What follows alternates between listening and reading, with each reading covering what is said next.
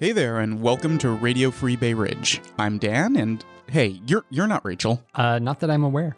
Yeah, so Rachel is a little busy with electoral politics lately, so joining me as co-host today is senior correspondent Eric Schell, who you may remember from our episode on getting Bay Ridge a new school. Awesome to be here, Dan. Rachel will be joining a little later on to take part in one of our interviews and dig into community board history. But we have a big episode planned today, so I think we might need to skip the news and just jump right into it. All right, let's do it. So, Eric, to start off, I have 3 questions for you. First, can you guess what today's episode is? Well, yeah, because we've talked about it a lot. We've mentioned in the past few episodes, and we've tweeted about it, and I've barely been able to get you to talk about anything else for a month straight. It's community boards. Yes, at long last.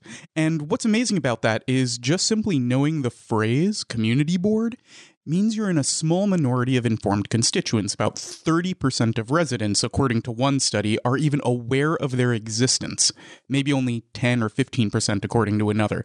And these stats are from back in the 80s when community boards had a lot more power and influence. I don't know if people realize, but we're millennials. Everything we do is nostalgic for the 80s, even the stats.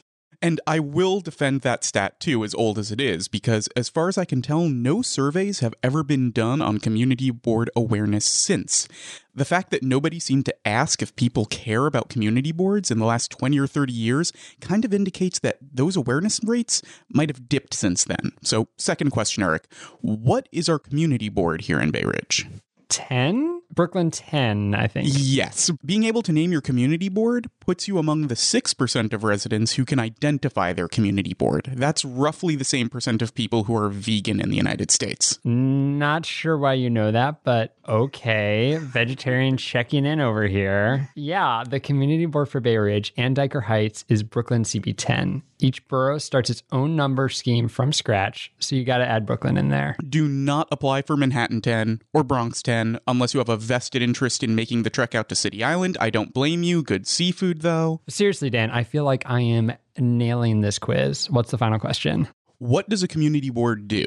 It yells at city agencies. Close. But don't worry, only 3% of people have a grasp on what community boards do. And that's why we're doing this episode. Exactly. I'm pretty sure by the end we'll all be in some weird 0.0001% category. I am insulted, Daniel, that you'd call me a member of the 1%. I don't know, Eric. Since you are registered independent, I gotta say, applying for the community board is actually one of the few party-agnostic ways of getting into local politics and city government and repping the 99%. Hey, I'm no longer disenfranchised. And applications are due February 15th for anyone who's interested. It's up on the Brooklyn Borough President's website. The whole thing is electronic. And definitely tweet to us at RadioFreeBR if you have applied, and we want to know how many people are signing up. But before we make that big an ask, maybe we should know what's involved. Good point. And to answer that, Rachel and I sat down earlier with Joanne Seminara, a longtime Brooklyn Community Board member, to get an overview of community boards and why they need us. So we're joined by Joanne Seminara, fixture of Community Board 10 and Bay Ridge in general. Thank you for stopping by, Joanne. Never been called a fixture before. You go really far back in Bay Ridge. The Bay Ridge Forum, Alliance for Block Associations, Bay Ridge Coalition for Peace back in the 1980s. If anyone's enjoyed the 69th Street Pier lately, you might want to thank Joanne a little bit for helping to fight against waste transfer sites. Thank you, Joanne. You're welcome. I guess our first question is, when did you first get involved in Community Board 10? I never remember the number of years, but I think about 25 years. So it was in the 90s, maybe 95. I had worked with Sal Albanese, who was our former councilman. I worked with him on a number of his campaigns, and I was generally meeting with him on a semi-regular basis to talk about community issues. And he asked me if I was interested in being appointed to the community board. And I was. So I didn't really know what it was about, and I didn't really know anyone on it either. I just showed up, and I think for maybe the first year I listened. I just listened, which is what I tend to do when I don't know anything and try to figure out what's going on. And I had to learn about outdoor cafe permits, zoning rules and regulations, which I didn't know anything about. I didn't even know they existed, quite frankly, and I'm an attorney. I hadn't done any of that kind of work. Applications for liquor licenses for local bars, learn about transportation changes in the community, bus routes. There was the legendary effort to make Fifth Avenue one way. I don't know if you remember that. No. Oh my. Everything Which from way? speed bumps to traffic lights to ramps off the Verrazano Bridge and different changes. It's very nitty gritty in terms of the details. So what does like an average community board meeting, how does it go down, a general meeting? It's very formulaic. So the agenda is pretty standard, and I think it's somewhat regulated by the law. It's an open meeting under the New York State Open Meetings Law. Every single meeting we have is open. All our committee meetings, people should feel welcome to come, to listen, to participate, to speak. It's an open mic for the first, several minutes. It's open. We're about 50 members. Each board is up to 50 members. So it starts with the open part of the meeting, the public session, and you sign up for that typically in some type of orderly way. Everybody gets 2 or 3 minutes to say whatever they want to say. You name it. It doesn't even have to be relevant to Bay Ridge or the city. It could be a national issue. It could be anything, announcement, whatever you have to say. It could even be political. And then there are different reports. So the district manager, who's an employee of the community board, now it's Josephine Beckman, who was my district manager and I was chair, and whom I have a great deal of respect for. We'll give a district manager's report. There'll be a treasurer's report. There'll be a chair's report about what's happened in the last month, usually in terms of things happening, sewer repairs, collapses. Last month, we discussed the Christmas light parade through Dyker Heights is becoming very problematic for the residents there. Right. And then there'll be committee reports. So every committee that has had an issue during that month that is met will give a committee report of what they discussed, what they recommend if there was a quorum, what they are presenting to the board for discussion, and then vote.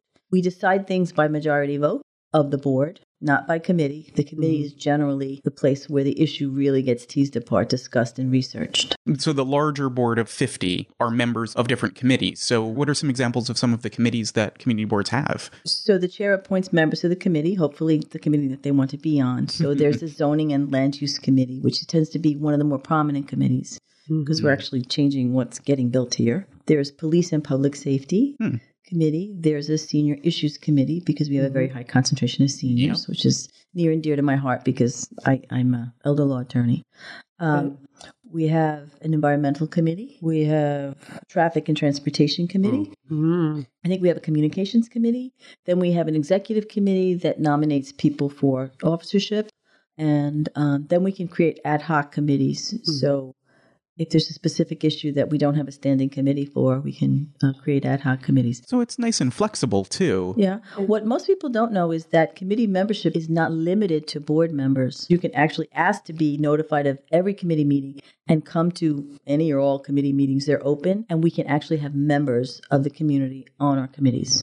That is awesome. Like, if anyone's listening and they don't know if they want to, like, commit all the way, or if someone applies and they don't get it this year, just show up to committees that you're interested in. Exactly. And find out what the topics are and research them and bring information. Kind of off on a tangent, but what did you bring from your activism onto the community board? I'm often a dissenting voice for one reason or another. More than anything, I brought a sense of inclusiveness, like in terms of wanting to include voices that were not being heard. I also want the board to be seen as not a closed clique. And for many years, it was very, very political. It was antagonism between different factions on the board. Marty Golden was a council member, and he would appoint his people. It's the borough president that has the authority to name people to the community board. Half of those members are chosen with I think it's called the advice and consent of the city council member. So for all intents and purposes, the borough president chooses half and the council member chooses half. So you can be either appointee. It doesn't really matter. And then You fill out an application. The application's online on the community board website. You typically have to say what your interest is. Do you live here? Do you have a business here? Do you have another particular interest? Because I think it says you have to have a significant interest in the community. You need references. You need to write down all your previous activities and memberships. And it's somewhat political, I think. It has been. Not overly. I think it's always a nice idea to meet with the borough president's office or the city council member's office to introduce yourself.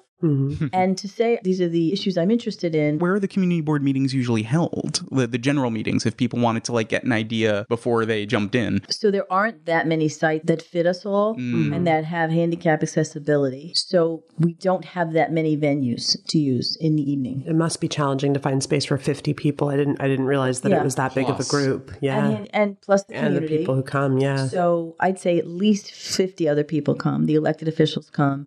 If it's a very hot issue, we can get 200 people. We've met at St. Anselm's when we've had a huge number of people. We've met, they're held at Shore Hill. There's a big community room as part of that housing development. We also meet at Norwegian Christian Home, which is on 67th between 12th and 13th. We've met at the Parks Department facility underneath the entrance to the bridge. Oh, yeah. On Fort Hamilton and 90. It's a senior center. Parks Department. Right near the Army base. Yes. And if we could find more places to have it that were accessible, I think we'd even move it more. If it's an issue that's very local, we try to meet at a venue that's close to the issue. So we met when there was the discussion about the off-ramp into Bay Ridge coming off the Verrazano Bridge, 79th and 6th, which is always backed up. We met at McKinley Intermediate School, which is 2 blocks from there. That's great. So people who live right there could be at the meeting because it affects them. And our meetings are always posted on the website. They're typically 2 to 3 hours. Yeah. So you have to kind of invest a little bit of time, but it seems like the general is monthly and maybe the committees meet once monthly, a month. Except in the summer. Many committees meet regularly. So police and public safety meets regularly because there's always an application for a liquor license or a police activity issue. Zoning and land use committee, which I enjoy, is usually monthly because there always are applications for issues that we want to discuss. Like zoning and land use, you can expect to meet once a month for 2.5 hours on an evening, which usually start at 7, so you might not get home till 9:30. And we're in the thick of it. We're looking at plans, having discussions about community goals and trends. One of the things I enjoy the most is being at those meetings and just kind of collaborating with each other and people who know what they're talking about with a sense of history of the community. It's a big commitment to be on the board. It's a huge commitment to be an officer of the board and really take the job seriously and to chair a committee if you really want to take it seriously. And I know that zoning and land use is one of the reasons for community boards existing. Right. So what are some of the big land use things that have come before Community Board 10 in the time that you've been there? That's a good question. I just want to describe what I'm talking about. Land use is how we use the physical land within our community district, what we allow to be built there, how dense it is, how high it can be, how far the commercial zone, which is on 3rd and 5th and 86th Street, how far we allow that to encroach into the residential area. Issues of placement of facilities. So they're use issues, bulk issues, height issues, people asking to enlarge things. And sometimes they need a variance because they want to build more than the zoning allows for on their lot. And then there are very large developments that affect very many people, not just next door neighbors and one block. And some of those have been very significant. There was a discussion regarding a developer's request to build over the airspace on 60th and 61st Streets between, I think, 10th and maybe 12th Avenues. It was going to be a huge shopping mall with major anchor stores built over the cut for the subway. So it was called Bay Ridge Air Rights, and there was a lot of controversy about whether that belonged there, whether it should be there, whether the congestion was just going to choke off the community. Ultimately, we rejected it. There was very big money behind it, as you might imagine. Oh, yeah. Very big plans. The developer came to us very informally to get our temperature about it. Environmental engineers, traffic engineers. This is a very big financial commitment for someone even to present something like that. Some of the very contentious issues of yesteryear back, it's probably almost 20 years ago. On 69th Street between Shore and Narrows, there used to be Delmonico's restaurant. I think there was a gas station there too. And there was a plan to put in a theater there with the UA Theater, and it was going to be a multiplex. Many of us opposed that because of the density and the use in that little sleepy corner. The zoning and land use issues are one of the few mandated things that we have a voice in as set forth in the city charter. Typically just recommendations. We don't have the teeth to make it happen. Right. We can choose not to, but they have to send it to us for our remarks. Right. What kind of backgrounds do the people that you work with on the community board tend to have? It makes a big difference if you have people who are related to these issues on the board. We've been very fortunate that we have an architect on our board, Ann Falutico. She was the chair for several years, and she was on my committee as well when I was chair. I'm an attorney. I actually have done some land use work as an attorney over the years. We've had Steve Harrison, who's very, very knowledgeable about the history of the board and the zoning. It's important to have homeowners. It's important to have tenants. It's important to have business owners. As a community, we have to coexist together, so we need to hear a multitude of voices. The community board is 50 people, volunteer. So what kind of support do you get from the city? I know that we have Josephine Beckman, that's full-time staff. We have 2 full-time staff members and usually 1 or 2 part-time staff members. And we have interns doing public policy or city planning. Once in a while, we have some high school students who help us during the summer. We have plenty for them to do. We have a budget, so we have a personnel and budget committee. So we talk about personnel and salaries and how much money we have and can we afford to do this and have someone part-time. And so it's like a mini business. It's an agency and we run it. We have a great space now. We had a very, very substandard space for many, many years until we got the Fifth Avenue space. Depending on how the board is composed, we often don't have the information that maybe the city has. We don't have an engineer, for example. It's research. And, some people have argued that we should have a budget for hiring our own expert. So that if we need a third-party independent opinion, just someone with more time, if you will, ability to do research. And a lot of us just put in time. We put in time writing. We put in time editing. It's really a labor of love for many of us. I enjoy it. I enjoy the zoning discussions. I loved chairing the board. I thought it was really fun. We're very fortunate that we had students who were studying urban planning and city planning come to us to be fellows. Oh, wow. There was a fellowship program that we applied for, and we got the money to hire a fellow to do a major zoning study about what's coming down the pike. We see a lot more commercial construction, especially in the Chinatown area. And we're just looking at the feasibility of the land to cope with some of the changes that we see coming. And it's very important to take the long view and have someone to be able to do those studies and present those studies. So when we look at a large project, we know how it fits in with what else is happening. We're not just guessing and taking anecdotes. It all comes down to budget, right? We only have a certain amount of money to spend. There was a move to eliminate community boards a few years back. Typically, many, many years, our budget has been threatened in the budget negotiations of the city council, and then we lobby, we fight back. What's kind of exciting, what sometimes happens, you kind of assume the discussion's going one way or everybody's kind of against bike lanes or something, which they were. Then all of a sudden people start to speak and people really start to listen. And then something changes as people start listening to the experiences of people whom they might not have heard. And then the spirit of the room changes and people start to reconsider. It means that people are listening to each other, which is, I think, our best hope of what it should be. We shouldn't go in there with preconceived ideas about what should happen just because it's been this way. Life is changing. We have to accept those changes. And the community is free to come with its issues and recommend that we take up an issue. It's our board. It's all of our board. It doesn't belong to me or to the city council or to the borough president. It belongs to the people who have an interest in this community, and they should speak and make it what they want it to be. And even volunteer to be on committees, even if they're not on the board. I think that's a great place to leave it. Yeah, thank you so much. My pleasure. It's really great. Thank you so much. It's fantastic to get that kind of insight. Thank you. So Rachel, having spoken with Joanne, it seems like the community boards are set up in kind of an interesting way. It's basically a result of a series of half measures and charter revisions that have left their mark on the boards but were never fully realized. Generally, community boards are a remnant of a style of city governance that was really popular in the 60s and 70s but isn't in vogue anymore. Kind of like disco dancing and white disco dancing suits. It was the decentralization movement, alternatively known as the community empowerment movement. I like that one better. We need to start actually in the 1950s when the City Planning Commission recommended that the city split itself up into 66 districts. Okay, so we're back to poodle skirts, not bell bottoms. Yes. Okay. This was something that the Citizens Union a few years earlier in 1947 decided was a really good idea.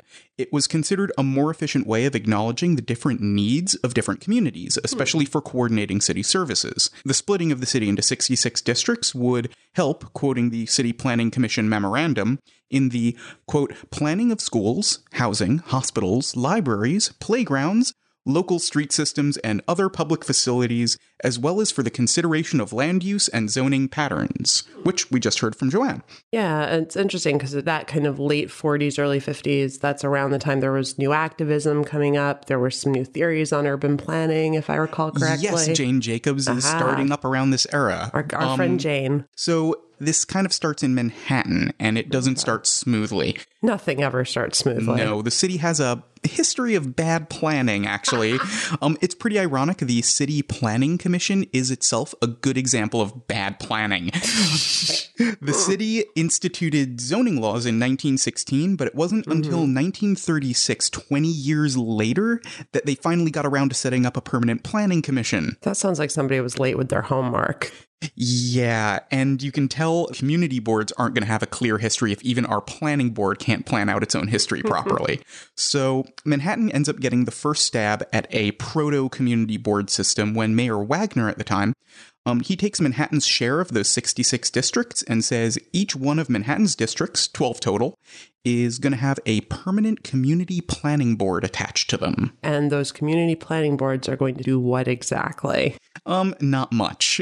They had almost no codified responsibilities whatsoever. Their power, it stemmed from the person who appointed each of the board's 19 or so members. Oh, so they were way smaller back then. Yeah, and since the community districts were totally out of line with the councilperson districts, and Manhattan was the only area that they were doing this in, they set up the Manhattan Borough President for making all of the appointments, and any overlapping councilmen, senators, and whatnot would serve as extra board members ex officio. They would just kind of walk in. That's kind of like today how people like can come in, like Joanne was saying, and just be there for something. Say a representative of Marty Golden's who walks in and stands around. Right. But this was still all just in Manhattan. Exactly. Okay. And all the other borough presidents, they wanted in on this community planning board setup. And why wouldn't they?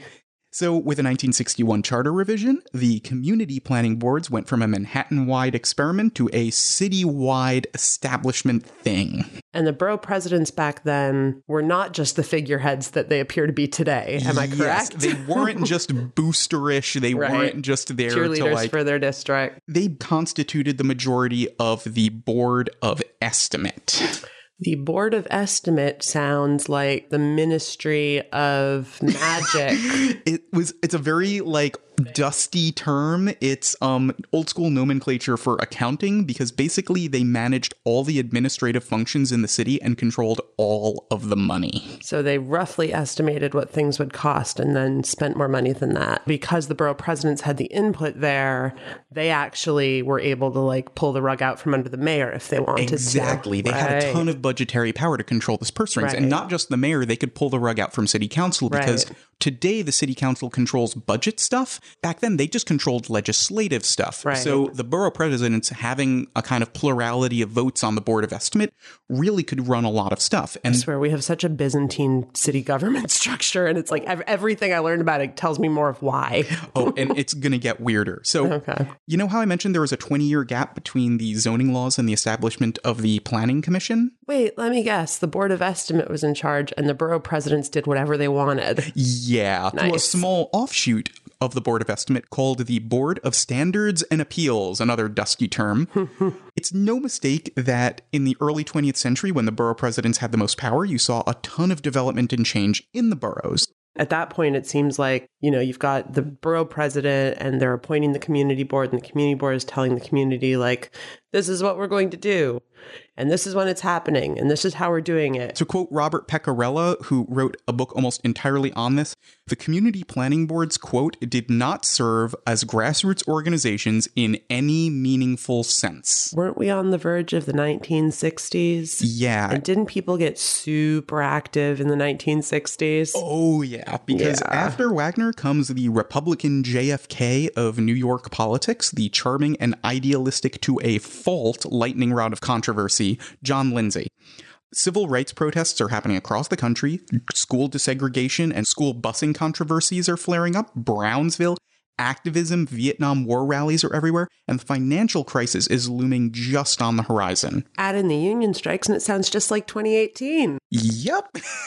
So basically, Lindsay's motto was for New York to be the fun city, but starting on his first day in office, the transit workers union strikes and shuts down all of the subways and buses. Fun. And then the sanitation strike, a crippling blizzard.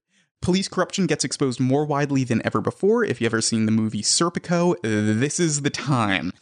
So basically, another big labor strike is the United Federation of Teachers, which was really pissed off because Mayor Lindsay really took this whole community empowerment thing to heart. How dare he? He decided to move the school system from central city control to a bunch of smaller school boards, kind of like the community planning districts. Mm-hmm. And the U of T said, oh, hell no, we are not negotiating with 33 separate boards with 33 separate contracts. Yeah. That's union busting, and we are on strike. Yeah, okay, no, good call. Good call, unions. Yeah. Really, Lindsay wasn't entirely out for community empowerment. He was also trying to break up the local democratic machines that still existed out in the boroughs. He was kind of like a Manhattan centralist. The weird New York City version of a federalist. Yeah. Lindsay was deciding that to restore public trust in city services and to break up those political machines, he'd need to champion what he called little city halls across the city, and even set up an Office of Neighborhood Government, the ONG. School boards were part of that, but so were community planning boards, getting back to community planning boards. Mm-hmm. He wanted to empower them as representations of City Hall, but on a local scale, to combat the idea of some faraway big government stepping on your toes. You know, that sounds an awful lot like they were very close to hashtag Mayor of Dyker Heights. I know a couple of guys who might like to apply. Basically, though, for the first time, Lindsay actually writes a couple of rules for what these community planning boards are supposed to do because who needs rules? Nobody needed rules before that. Not the borough presidents. Hell to the no. This was the mayor kind of throwing the pendulum back and saying, all right, like for the first time, how to actually fire a community board member, or what constitutes being removed for cause, like excessive absences. That wasn't spelled out before that? Nope. And don't get too excited. Change happens slowly. Community planning boards were still the borough president's domain.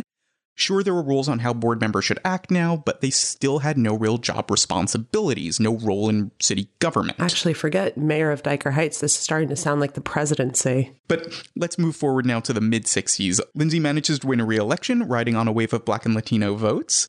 In fact, 2 years before that election, on hearing of Martin Luther King's assassination moments earlier, he famously walked the streets of Harlem without an escort and spoke with the crowds. I don't know if you saw this clip of Justin Trudeau talking to a protester up in Canada, and this is so not local, but the idea of elected officials going and looking people in the eye and saying, I understand, I'm hearing you, I understand what you're saying, I empathize with you. That's not really a Republican thing anymore, is it? No, it really isn't. Actually, Lindsay was famously gigantically tall. Now that's de Blasio. There are a lot of weird echoes of Lindsay and de Blasio. Yeah. But anyway, Lindsay goes off on a failed presidential bid. Oh my God, de Blasio. Anyway. Don't do it. Don't do it. But his dream of Office of Neighborhood Government, it pretty much lived on. A Gallup poll in the mid-60s revealed that 80% of residents favored decentralization as a way of reforming government, especially since the city council and the board of estimate were seen as really unresponsive. Again, sounds a lot like today. Well, and as everybody knows, the way to fix an unresponsive city government is to build in more city government. They wanted local communities to have a say. And some of the criticism against Lindsay trying to do this for the school boards was, how do you give an impoverished area like Brownsville or something and just say, no, you do the work to build your own education district? Right. That was the criticism. He was doing this also for the local community boards. He was saying, do this on your own. Balancing the grassroots thing with actually giving people the tools that they need to accomplish city governance. Yeah. So what they really needed now was a little bit more guidance from the government on what this was supposed to do. So by the time the city charter is up for another rewrite, the State Charter Revision Commission recommended, quote, that the people of New York City should have a stronger, more direct say in the operations of government, particularly in their own communities. And then what happened? 1975, charter is rewritten, and the old community planning boards are now called, drumroll, community boards. 59 of them. They were community planning boards before this. Oh, completely different. Totally different thing. They dropped planning, and we are actually now talking about community boards. Okay. And a lot of the stuff that we see today is kind of from that 1975 charter revision. There are 59 community boards, which is what we have today. And to slightly dial down the borough president's influence, the borough presidents were forced to select half of the 50 members from a list submitted by the local city councilors. Still not great. Good step forward. It would also be the last step forward in regards to depoliticizing the community board, sadly. Having the city council person appoint people and the borough president appoint people was meant to take the political side down a notch. Yeah, and that's where it ended. That's an interesting way of involving the community council people in the process. Well, you also have to understand at this point, the city council people were kind of the weakest in city government. So it was intended as, okay, we can't have the mayor check the borough president, so let's have the city council people check the borough presidents. And they were thinking that this would all be balanced out. Right. But they weren't that much of a check on the borough presidents because they still didn't really have involvement in budgeting, at least not as heavily. And sadly, this was also undercut because the new mayor, Abe Beame, a kind of old political party boss, the accountant from Brooklyn, he really didn't dig this whole community empowerment thing. There was a fiscal crisis hitting the city. Is this that headline like Ford to City drop dead? Yes, the bad old days. Hair's breadth away from bankruptcy. No one knew what the country's biggest urban area was going to look like if it went bankrupt. Doesn't seem like the time to start throwing money out to, all of these dozens of different little tiny organizations that maybe aren't quite ready for prime time. Yeah. So advocates wanted way more than the 62 that they originally had. They wanted one for each individual neighborhood. No lumping together different constituencies. No gerrymanders. Which, that sounds kind of reasonable. We talked about how there's a lot that's different about Bay Ridge from Diker Heights, from Bath Beach, from, Park Slope, from Chelsea. Real advocacy. Yeah. Like, you really get to have a lot of say. Like, one vote really matters when it's just that one area. But opponents said, we need way fewer than 62, maybe like 30, so that each board really has power and clout in city government, and so that each of them can have more funding and staffing as the city was pinching every penny. So it's almost like the proportion of like a House member to a senator. Yeah, they were debating this. And so Mayor Beame, no friend of the idea of decentralization in any way, he cuts the baby in half so nobody is happy. 59 districts, not enough for some, way too few for others. And that's what we have today. Exactly. So African Americans in Crown Heights are pissed off because they have to share with the Orthodox community. There are really public airings of grievances at this time because no one can really figure out how to get these boards to be representative while still being influential. And that brings us to the debate they had on whether the board member should be elected or appointed at all. Some said that appointed is better because it'll let poor people who can't afford to run for minor office represent their neighborhood. So they do stick with that. They also up the number of people on each community board to 50. And remember, it still requires borough president appointment. Oh, cool. So if I'm poor and I'm working 12 hours a day, I just need to get into politicians' good graces while I'm doing my job and supporting a family and beating out any other wealthier neighboring constituencies I was lumped in with. And then how much do I get paid for all of that? $0. $0. Yep. So this is where that kind of reimbursement comes in. It's not a great incentive given the amount of time a disenfranchised person would have to donate. Right. But it's not all horrible. They did actually add a ton of actual stuff for the board to do. What stuff does the board do? Are you sure you don't want to hear more stats yes, about... I'm sure. Okay. You don't want to hear about Lulus? No. Okay. No, so, tell me what they do. Community board do three main things. One, they decide the zoning exceptions and land use issues, which is what we heard about with Joanne, hearkening back to the original intent of these boards in the 50s when they were called community planning boards. Right. So that's where the community board kind of says yes or no. Right. Well, actually, that's not entirely true. I'm sorry, but I have to bring up the Board of Estimate again. They still every time you say that, I'm imagining these like 18th century gentlemen with like their little monocles and their top hats. And, it's totally that. But at least at this point in the 70s, the Board of Estimate's still around. Okay, with sideburns and disco pants. Hope you're all loving that mental image. So the Board of Estimate and the community boards both share the same power source, though, the borough presidents. Right. So the community boards do have influence. Its recommendations actually carry weight. 2, the community boards decide budget priorities for their communities. So like more money for potholes, maybe some money for a new school, throw a big check at a hyperlocal political podcast. Yes. I like these days. I like what I'm hearing now. Exactly. In September and October, they need to coordinate and meet and decide on their priorities for city service needs and come up with a list that at the year's end kickstarts the entire city budget process for the next fiscal year. Again, the role of the borough presidents helps here too.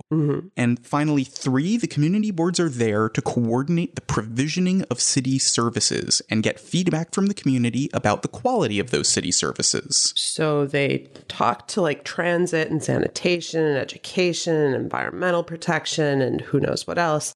And then with the Board of Estimates controlling the budget, the agencies are like, hey, the community boards are here for us. Yeah, they have to kind of listen to what the community boards have to say, because if I'm an officer from sanitation and I'm meeting up with the community board, I know that, okay, 50 of these people are all appointed by the borough president and they control my agency's budget. I better listen to them. Ooh, that's some serious. That sounds like some conflict of interest stuff going on there. Well, yeah, but it also means that they really did have teeth. They had Right. they were recommending, but they were like It was secret like, backroom I'm thing. recommending that you do this, and by the way, I sign your paycheck. Exactly, or at least Right. my boss does, Right, and he right. chose me. So Yeah. there is some kind of implicit deal where the city agencies should listen. And these are the responsibilities in the 70s. They added real funding at that point, too. A full-time staff for the community boards, and the district managers show up. Which, like Joanne was talking about. Exactly. So actually, fun side note, the district manager was originally the head of something that looked a lot like a president's cabinet. Each city agency had to send an official to serve on the district manager's council. They'd all coordinate local distribution of services, and that's something the community boards still do today, but they have to call agencies in. There's no cabinet. There's no officially assigned representative from each agency that's assigned to the community board. Okay, so I know I've kind of joked about this as a crazy structure a couple of times now, but actually this part of it does actually sound kind of cool, and why is it not like that? Originally, this was the idea behind Mayor Lindsay's little city halls to do this stuff. The city council hated it. For much of his term, most of the furniture for these little city halls, they were stacked up in a room unused in the basement of the Tweed Courthouse. What? They had furniture? Yeah, they had them all That's funded, hilarious. and they just kept trying to institute them, and no one would let them. The big reason for that, That's hilarious. it was taking all the credit away from the local political Right. machines for providing city services. Right. And right. a small part of it, though, was to work effectively, the city needed to push an idea called co-termination, which never really came to fruition. And is nothing like co-location of schools, which we described in our last thing. No. Co-termination means that a city agency needs to organize the way that they deliver services to co-terminate, or basically line up with community board districts. The Sanitation District 10 would also be the boundary of Community Board 10. The same Right. with police precincts, school districts, all of it. The map would look the same. Right. But like we said earlier, there's a really weird number of districts. And you can imagine that most of the agencies were like, Nope. not at all. We are not reorganizing to these weird boundaries. We are certainly not staffing up in the middle of a financial crisis, fresh off of numerous strikes, to send individual officers to serve at the pleasure of district managers. And besides, it's going to take 20 years to implement any of these changes anyway. Exactly. And that's if they had budget power, because 1989 rolls around, shit gets weirder. Because it was the 80s. Why wouldn't it get weirder? The Board of Estimate, the guys in wigs, Yeah. the source of the borough president's control, ruled unconstitutional. What? Totally unconstitutional. They Wait, after how many years? after about 100 years. So totally unconstitutional. They strip all the power from the Board of Estimate, and thus the borough presidents, and those are the borough presidents we have today, the Right. PR boosters, Right. and thus the community boards. Got They it. give the budget powers to the city council instead, which is why we talk about Justin Brennan and not Josephine Beckman, our community board district manager. I thought we talked about Justin Brennan because he was a hardcore musician who's kind of badass. Maybe Josephine Beckman is too. We don't know that. Well, because we never talk about her. And that's because of 1989. Without budget clout, the agencies that are showing up to the community board are even less likely to care about what they have to say because they only ever had an advisory role. And it still gets weirder. Weird me up. Let's go. Because not only is their budget power cut down, not only is their agency influence cut down, so is their core reason for existing. Because their influence on land use and zoning, they killed the Board of Estimate, but they kept the Board of Standards and Appeals. Which was the board that could overturn things? Yes. They were the board that for the 20 years that we had planning but no planning council, Right. they were the ones that oversaw the zoning. They did not get rid of them. They got rid of one ancient relic of municipal weirdness and kept another. Ben Kallos of Manhattan's 5th District, he calls the Standards and Appeals Board the most powerful city agency that no one has ever heard of. If the community boards are a relic of the community empowerment movement in the 50s, 60s, and 70s, Standards and Appeals remain a relic of the turn-of-the-century reform era that decided to fight against the political machine tomfoolery with faceless, insurmountable, centralized bureaucracy. Because if there's one thing that kills shenanigans, it's paperwork. Yes. So the planning department, it zones the city, and Standards and Appeals provide the variances. The community board and the borough president, meanwhile, do the ULURP stuff. Basically, it gets triggered anytime a project is big enough to affect city property somehow. But for small zoning issues that don't trigger a ULURP, that's still mainly controlled by the 100-year-old Board of Standards and Appeals. All right, so let's say I have a building and I want to put extra floors on the building. Who do I go to? Standards and Appeals. Boom. So if you want to open a garden supply store that doesn't fit precise zoning language, Standards and Appeals. you're a mega developer dropping down an all-glass 10-story monstrosity on the confluence of 4th and 5th. Standards and Appeals. How do you influence Standards and Appeals? I open up a giant bag, I put a ton of money in it, and hand it to them. That always works in city government, but this is a 1916 agency. There is no chance it cares about neighborhood character or aesthetics. It is based on one simple rule. It grants zoning variances if it is needed for the property owner to achieve, quote, a reasonable economic return on their property. And no, the developer isn't even required to actually look up the zoning before they purchase the property. That isn't, quote, a self-induced hardship. Wait, so I can go out and say I see a house on the corner. I'm like, I want to build a multiplex there.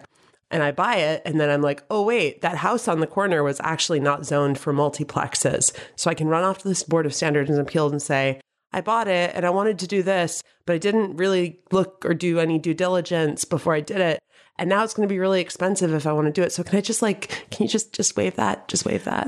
Going from residential to commercial will probably get shot down, but you can definitely hear something of a developer going, I didn't know I needed to put a handicapped spot there. It's going to be so expensive.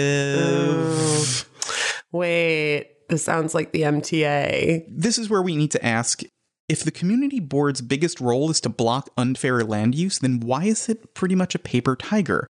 Because this bluster instead of bite, it applies to a ton of issues that the community board faces. We heard that earlier from Joanne.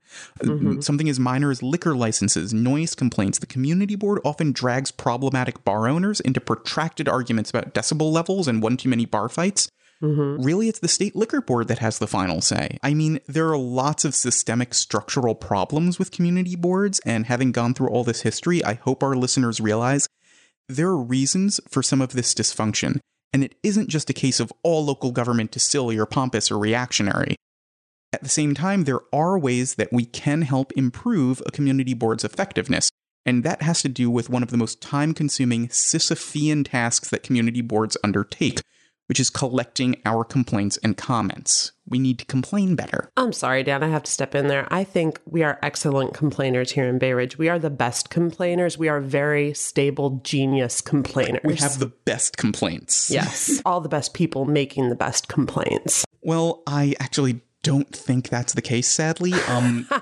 we have to complain with so much more awareness of who we're complaining to and what we're complaining about. Bay Ridge, we must complain with focus and intention. And I will give you a couple of examples about how we're kind of falling down on the job there. I spoke with my friend Vinny, who's been the guy on the other end of the phone when you complain about political issues. Fun. He's held a whole series of jobs where he's had to field calls and complaints from us, including for a local political office that shall remain unnamed. He gives a great overview of the most common interaction that our elected officials and public servants have with us, and I gotta say, we do not look great. All right, so we're joined in the studio by Vinny. Thank you for having me, Dan. I've worked in political offices on all levels except presidential. I've worked for Democrats, I worked for Republicans, I canvassed, I worked in the offices, dealt with their complaints. I've been doing this for a while. I still do it, not as much as I used to. One of the things is there's a misconception of what type of calls we get. Like, a lot of people think it's politics related, like legislative. Honestly, that is probably none of it. It's more general life issues. Say for every 100 calls we got, there were 90 that were like nonsense. The most extreme end, I remember I had one guy asking for numbers of local pizzerias instead of looking in the phone book, going online or going, calling 411 and spending the quarter. He decided to call us and find out local pizzerias. Did you give him any recommendations? No, I was just like, you're just wasting my time. What are the bulk of those 90%, though? It can't all be pizza calls. No, the bulk of the 90% would be stuff that 311 would handle. People have this idea in their head that if you call the elected official's office, you're going to get the fast line. Most of our calls were about tree pruning, sidewalk repair, usually because these giant trees that should have never been planted rip up the sidewalk. 90% of the calls was stuff like that, or people ratting on their neighbors, thinking that they're building something illegal, or parking in driveways. And there was no way of verifying any of that. For the most part, like, you could tell, like, when someone was just like hissed at their neighbor, because it's never just one complaint. All right, so your neighbor parks in your driveway, plays loud music, and does this. Like, honestly, like, a lot of times we would just call 311 then ourselves, get them the reference number for the complaint. So if that's 90% of the incoming calls, what's the other 10%? Those are people that legitimately have a problem and might not know where to go. Yeah. I like to break that down. 80% of those people were people that had problems because they let it get that bad and ignored the problem. A lot of people who work in these offices do babysit them, and they'll keep going through the process with them over and over again. I guess, like, some officials might like that because they become the lifeline for certain constituents, but it's not the majority of people. Like, no.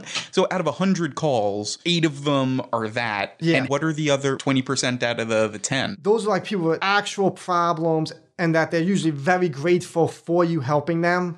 Mm-hmm. Like, those are the people, they come back later, they bring you a tray of cookies. We talked earlier about community boards and how at the beginning, usually, like, every single local elected official in that community board would go out and have a representative. Did you ever have to do anything like that? Yeah, all the time. A couple of times a week. And it's not just community boards. I mean, then you have what are basically the civic organizations. The civic organization has no power, no advisory role, but you still go there because oftentimes it's the same people from the community boards who are working there. You'll go and you'll just be like, hey, I'm from whatever office. Politician says, hi, he can't be here today because he doesn't want to be there.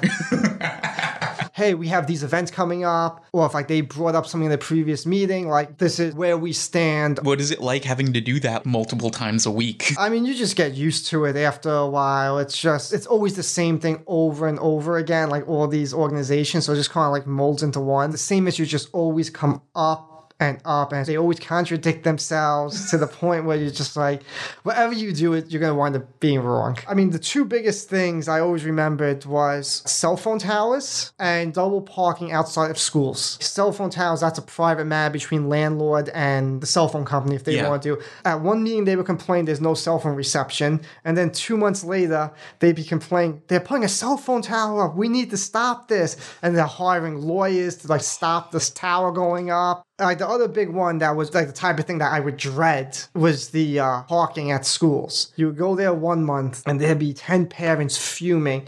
I got tickets for double parking. I'm trying to pick up my kids at school. How dare NYPD give me these tickets? And you know, you'll have a NYPD representative there. And usually, though, like, we can allow for momentary Yeah. double parking. Then 2 months later, everyone's double parked in front of the school. I can't get down the block. This is bullshit.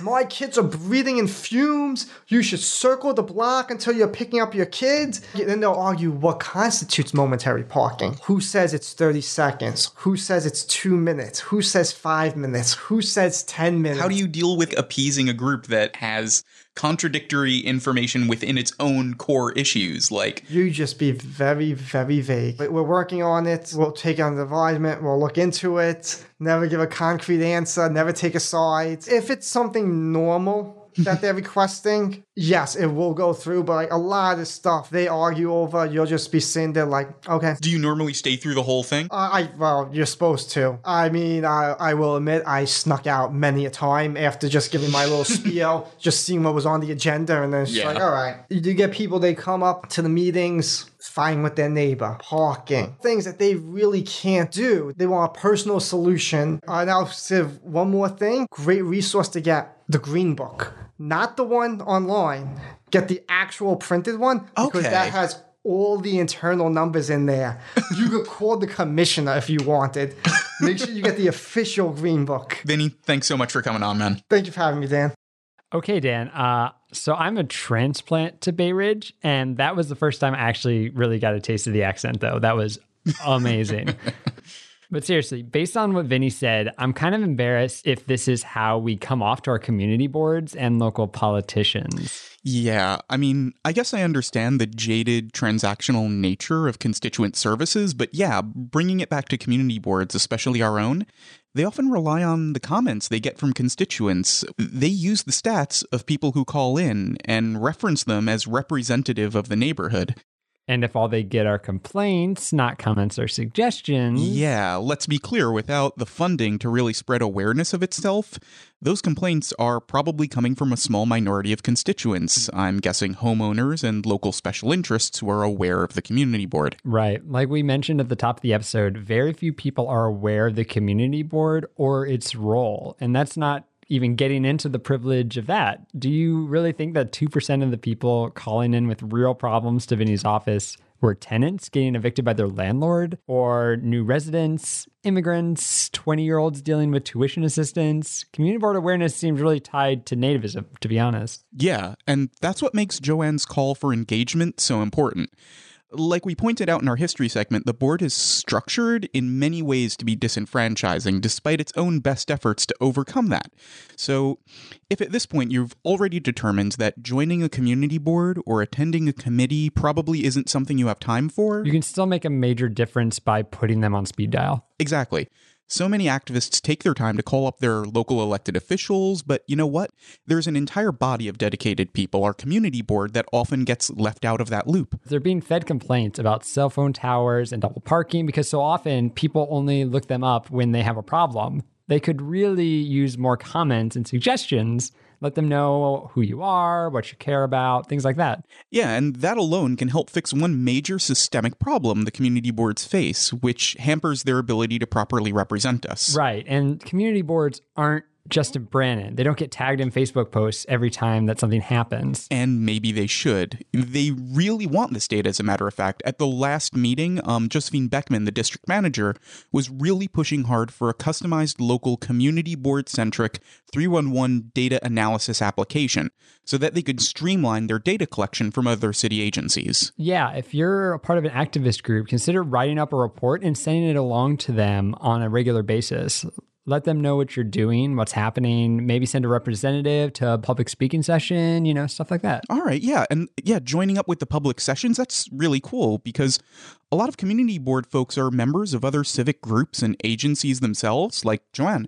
And as Vinny said, a lot of board members head up other local civic groups. I can imagine it'd be easy for them to not be aware of other groups that don't fall into their community board orbit. Which can unfairly color their perspective on the neighborhood. Exactly.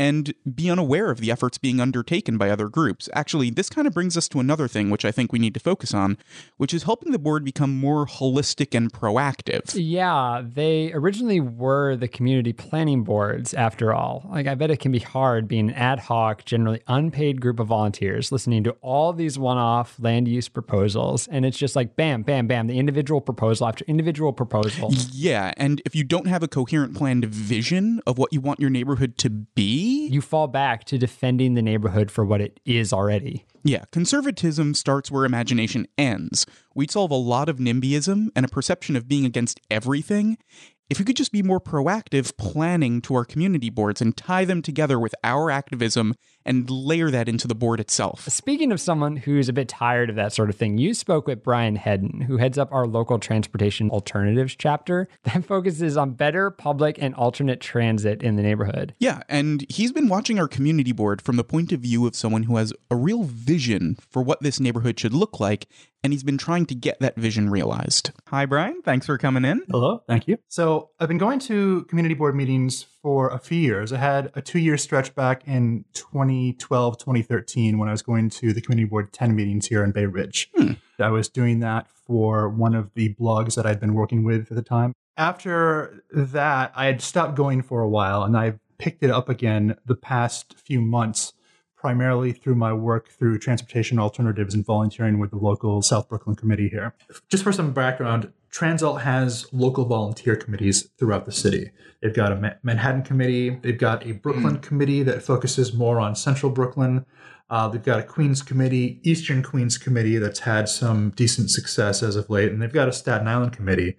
The reason that the South Brooklyn committee came into existence was to push the idea of having a bike and pedestrian path over the Verrazano Bridge. As a result of that, I've been going to a number of the meetings, not just here in Bay Ridge, but also in Sunset Park for Community Board 7, also in Bensonhurst Community Board 11. I've dug in a little bit trying to get a sense for how long people have been a part of the board. Every year, there's supposed to be half of the membership is up for reappointment, 25 out of 50 people. And a lot of times you really only see maybe 2 or 3 new people appointed to the board.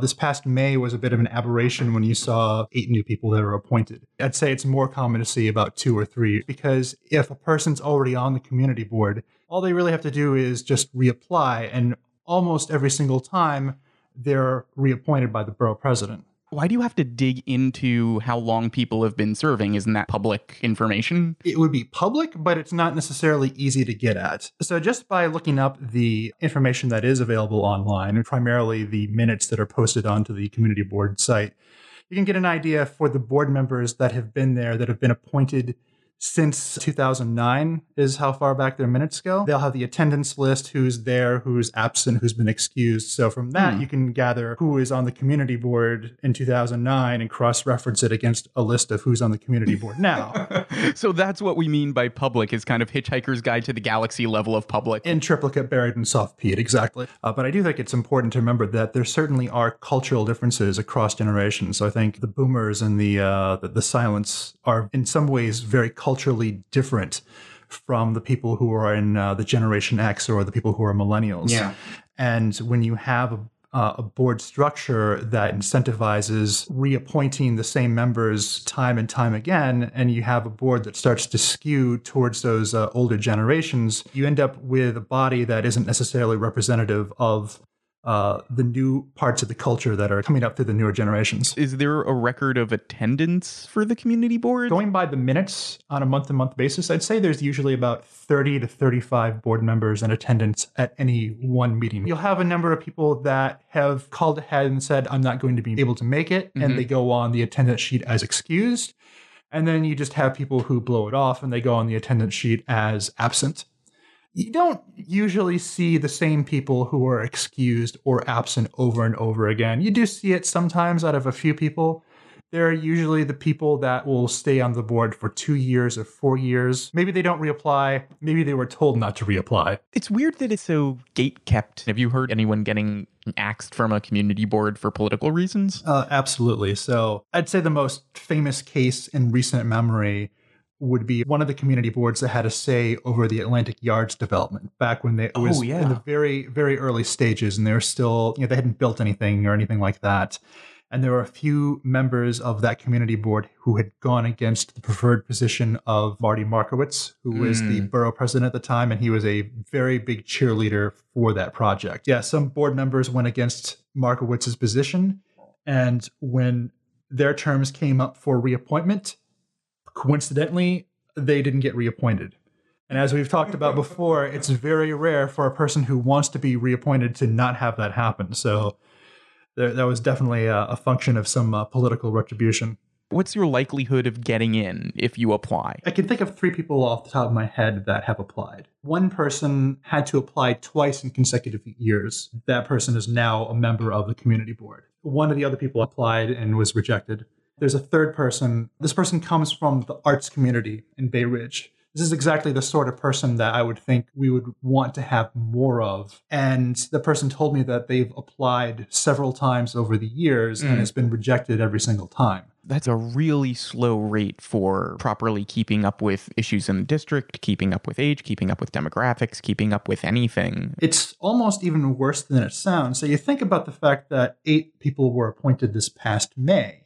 You don't really know the tenure of the people that they were replacing. It could have been someone who's been on the community board for 20 years. It could have been someone who was only there for 2 or 4 years. Yeah, none of that is public or at least accessible. We don't know how many people apply even, so we don't know what the rejection rate actually is. With a new city council person in, maybe we can gauge how willing Justin is to push through some of his more progressive promises from the campaign in how this community board is laid out for the coming year. There's really no way of knowing until you start to see that first round or second round of appointments. So moving a bit away from process, how does the board stack up when it comes to your expertise, transit safety? Primarily, people who are on the transportation committee are experts in their own personal experience of how they use transit. From one standpoint, that is exactly the sort of voice that you're trying to get on a community board, is just people's own personal experiences, to have a little bit of flavor to career engineers, civil bureaucrats that exist in the different agencies that a community board interacts with. For transportation, that would be DOT and MTA. At the same time, some recurring concepts do call for a little bit of expertise. A lot of the data does come in from the agencies that presented them, but sometimes when people's feelings are completely contrary to the facts on the ground, it becomes a bit of a problem. Thinking about in terms of what I've seen on the Transportation Committee, they try to provide some feedback, some alternatives to usually the DOT. Lately with the MTA, they've been talking about putting in this elevator at the 86th Street station. And the community board has been opposed to the way that the MTA has gone about it. They're opposed to the exact location. And they've offered some feedback in trying to get the MTA to modify their plan. They're not really trying to stop an elevator in a Bay Ridge subway station. Okay, so if we see like a bunch of nays on like meeting minutes for like an elevator, it doesn't necessarily mean that they don't want the elevator. They're against the way that it's being proposed or like the specific proposal. Right. DOT comes in, they make a proposal. The board will challenge them on some of the facts that the DOT has presented. Why do you think this? How do you know this is right? This data seems stale. This data doesn't seem like it could possibly be right. The DOT will answer those questions. They'll explain why they have confidence in the data. The board will continue to not believe in it. So I believe that there certainly is a certain amount of frustration on the part of the agencies that come in to present to the community board in terms of having the jobs that they're supposed to be expert at, that they've been working on their entire careers, to have their day jobs called into question by board members. One of the problems with a large deliberative body of non-experts that are unpaid, that might be there for a long time, very little public transparency on how they got there, treated poorly by municipal agencies, and whose real powers are limited, they focus on one thing and they hold on to that for dear life, and they just wait till they can be appeased. Now, I would say that's not an incorrect assessment at all. It seems weird because the community board could just ask the DOT or the MTA for more data and get an answer as to why or why not, rather than making a lot of prejudgments. People on the board definitely take their role very seriously, and they do it as best as they can. But to your point, there's a lack of expertise in some of the functions that they're serving here. The chair people of each committee will write up a report that summarizes the committee meeting, and they will present that to the general board, and that will be incorporated into the larger minutes. There's a lot of leeway for the chairperson to add their own color, their own personal opinion into those reports. I remember reading a transportation committee report a few years ago that made sure that they took a little swipe at transportation alternatives and made sure to describe them as an anti-car organization. At the time that I read that, I felt as though that was an unnecessary dig. These days, yeah, obviously we are. I know municipal agencies can kind of do whatever they want. The DOT can do whatever it wants. They just choose to defer to the community boards a great deal of the time. If a DOT member comes in and gets blasted, they just won't do a project? They just won't do a project. That's pretty much how it works. They'll come back next year and just try it again? They probably won't. They will not come back the following year, that's for certain. If it's a project that you believe in, the best you can hope for is that they'll come back in a few years. So you have community board members that might be staying for upwards of 10, 15, 20 years. And then you have city agencies, and they might only be coming in every 4 to 6 years to refloat an idea. So if there's something that really would benefit the community, it might take upwards of 10, 15, 20 years for something important to get done. There's a key element that supporters of projects have to keep in mind, and that's they have to have a means of showing city agencies, DOT or anyone else, that there is a constituency for supporting projects outside of the community board. There's also the issues that we were talking about before. And I think if you feel as though that you're in a group, you're an individual or an institution that is underrepresented on the board, I feel as though that you should absolutely feel empowered to reach out to whatever agency that you need to. Petition an agency. You can petition the council member or the borough president directly. Now, of course, the flip side, one of the risks that you run is that you anger the community board and they shut down the proposal and their voice carries more weight with the DOT than anyone else's. And then you've just basically made what should have been an important ally mad, and they're not going to help you. I'll add that with Community Board 11, it's very much different than the other two that I've seen. And CB 11, that's Gravesend, Bensonhurst, and parts of Bath Beach. It is not a deliberative body at all. You have a chairperson, the CEO of HeartShare. Then you have the district manager, who's had that position for a few years now. And the two of them decide how the board should react to the issues that come before them for a rubber stamp vote. If you go through the minutes of Community Board 11 that are posted online, you see a ridiculous amount of votes that were passed unanimously. It's basically a 50-person rubber stamp is what it comes down to. Whoa. At least in CB10, there's occasionally abstentions and... Yeah, I will give CB10 a lot of credit for the fact that they are a very deliberative body. They do take the idea of debating issues very seriously. Even contentious issues, usually they find a way to have them out in a relatively calm, civilized way. I'll be honest, I think the committee meetings are more interesting to go to as a resident because you actually have a greater opportunity to speak about issues there. The way that a committee meeting is structured is that whoever is there to make a presentation, they get up, they make their little speech, they talk about what they're there for. The board members will have the opportunity to speak next. They'll talk amongst themselves. I think the priority is for the ones who are on the committee, but if there are other board members there, they'll also have the chance to speak. And then after that, if there's anyone in the public who wants to say anything, they'll have an opportunity to say it then. It's actually the opposite process when you go to a general board meeting. So if you hear something during their debate that you want to say something about, you don't have an opportunity about it. There's something that we haven't had a chance to talk about too much, and that's the issues on which the community board does have a lot of power over versus the ones they really don't have any power over whatsoever. Anything that involves on-premise alcohol sales, new applications, renewals, license permits for things like sidewalk cafes, some of the street festival applications that happen on it. Oh yeah, and block parties. Exactly. Obviously, recently I've spent time on the transportation committees. A few years ago, I was spending a little bit more time on the police and public safety committee of Community Board 10. And a lot of what they deal with would be the SLA applications, the State Liquor Authority. There are some pretty wild differences in the way that they approach the applications depending on whether the applicant or the location has what they would term as an adverse history. So if they've had a lot of complaints about a location, even if it's a new bar, new owners, the assumption, sometimes rightly so, is going to be that it's going to retain a lot of the flavor of the old establishment, particularly the complaints that come along with it. If there's a problematic location, for instance, they can spend an awful lot of time on it. One of the early reasons I started going to the board meetings was to follow along with this establishment at the foot of 4th Avenue. At the time, it was called Amnesia. Neighbors around this establishment complaining about the noise, complaining about parking, and it just made people all around it, rather unhappy. The community board had spent an awful lot of time talking about some of the ways that they could try to rein this in. One of the things that came up was the fact that they were operating as a dance club without a cabaret license. But for the most part, it's only been enforced during, I think, Prohibition and the Giuliani years. Yeah, those are two periods that I can see having something in common.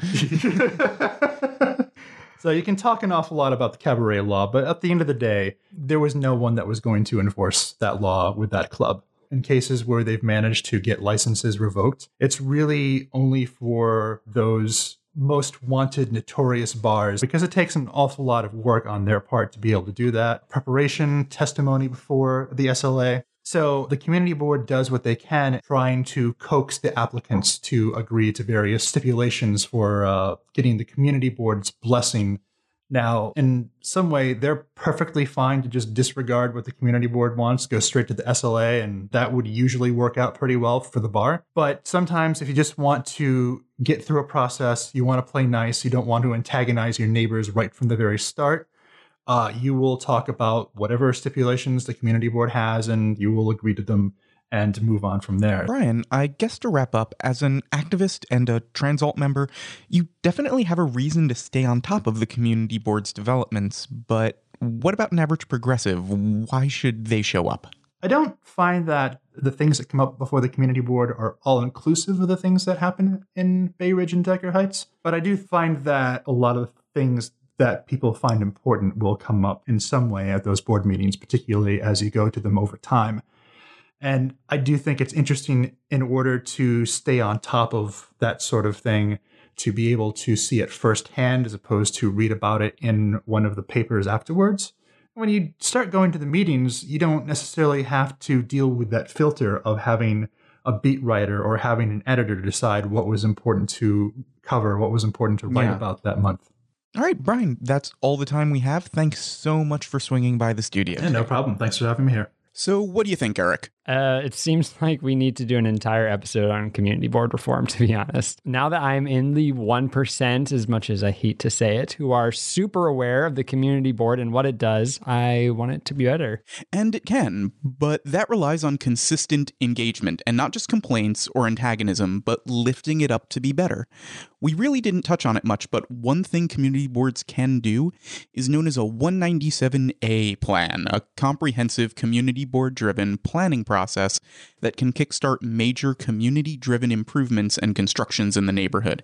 It's been extremely rare due to all the problems we've touched on and how boards are set up, but it is there as a goal. That'd be amazing. I mean, just one focused plan for, say, freeing up space for schools and senior housing, or for addressing affordable housing, rather than all these ad hoc projects and proposals and referendums. And yeah, I mean, exactly. To let our board lead and take charge, it really requires a healthy board to make that work and to see it through. So yeah, first thing, engage with your board. Apply. Join it if you can. Let Justin Brennan and Eric Adams know who you are. Write a letter. If you do get in and are a member of the community board in a couple of months, continue to follow Joanne's example and speak for others who aren't fortunate enough to have that kind of time or resources to dedicate. And if you do apply, let's help make the process more transparent. Tweet us at Radio Free BR or tell us on Facebook, and let's get a count of roughly how many of our listeners are applying, and we'll see the appointment rates later on in the year. Yeah, more transparency is good. And speaking of more transparency, they're actually live streaming the next few community board meetings in Bay Ridge, courtesy of a grant spearheaded by former councilperson Gentili and set up by PBS. Search for it by entering Brooklyn Community Board 10 into YouTube. Spoiler alert for the most recent one, it was mostly liquor licenses. Yeah, absolutely. A local bar nearly lost its license. And that also shows what Joanne was mentioning earlier and Brian reiterated. It's a deliberative body. There are amazing moments where the mood of the room changes and the board shifts its opinions. It's always swayable. But also, the board isn't a gatekeeper. If you want to, reach out to local city agencies and petition them directly, get information, and then provide information, especially if you're a member of a larger civic or activist group in the neighborhood. And finally, we need to push for more reform and funding for our community boards. They're an amazing resource and a last apparatus of community empowerment that isn't likely to come back if it's allowed to wither or become irrelevant.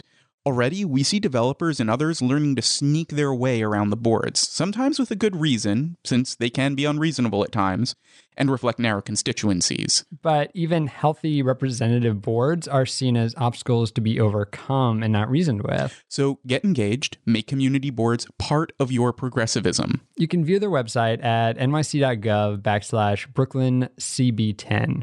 That's Brooklyn CB10. And there are a few community meetings before the February 15th deadline. So if you'd like to show up, all of them are at the 5th Avenue office between 81st and 82nd Street. Police and Public Safety is meeting at 7 p.m. on Monday, February 5th, discussing 3 new liquor license applications, including for the newly reopened Polonica restaurant. Bay Ridge got a drink, Dan. The Traffic and Transportation meeting is a day later, the 7 p.m. on a Tuesday, February 6th, discussing traffic changes for school safety outside of PS 69. And the Environmental Committee is meeting the next day, 7 p.m. on Wednesday, February 7th, discussing ideas for an anti-littering campaign amongst school students. Schools. I'm just going to say schools.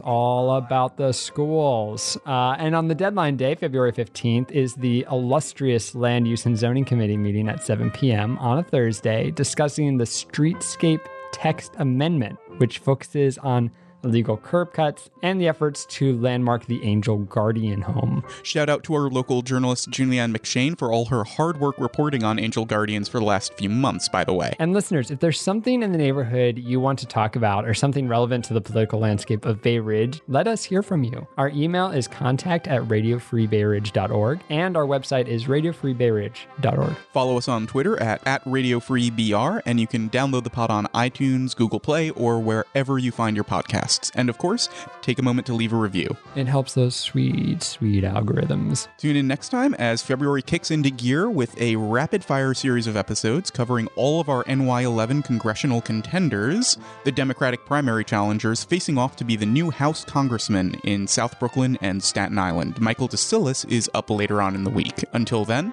stay free, Bay Ridge.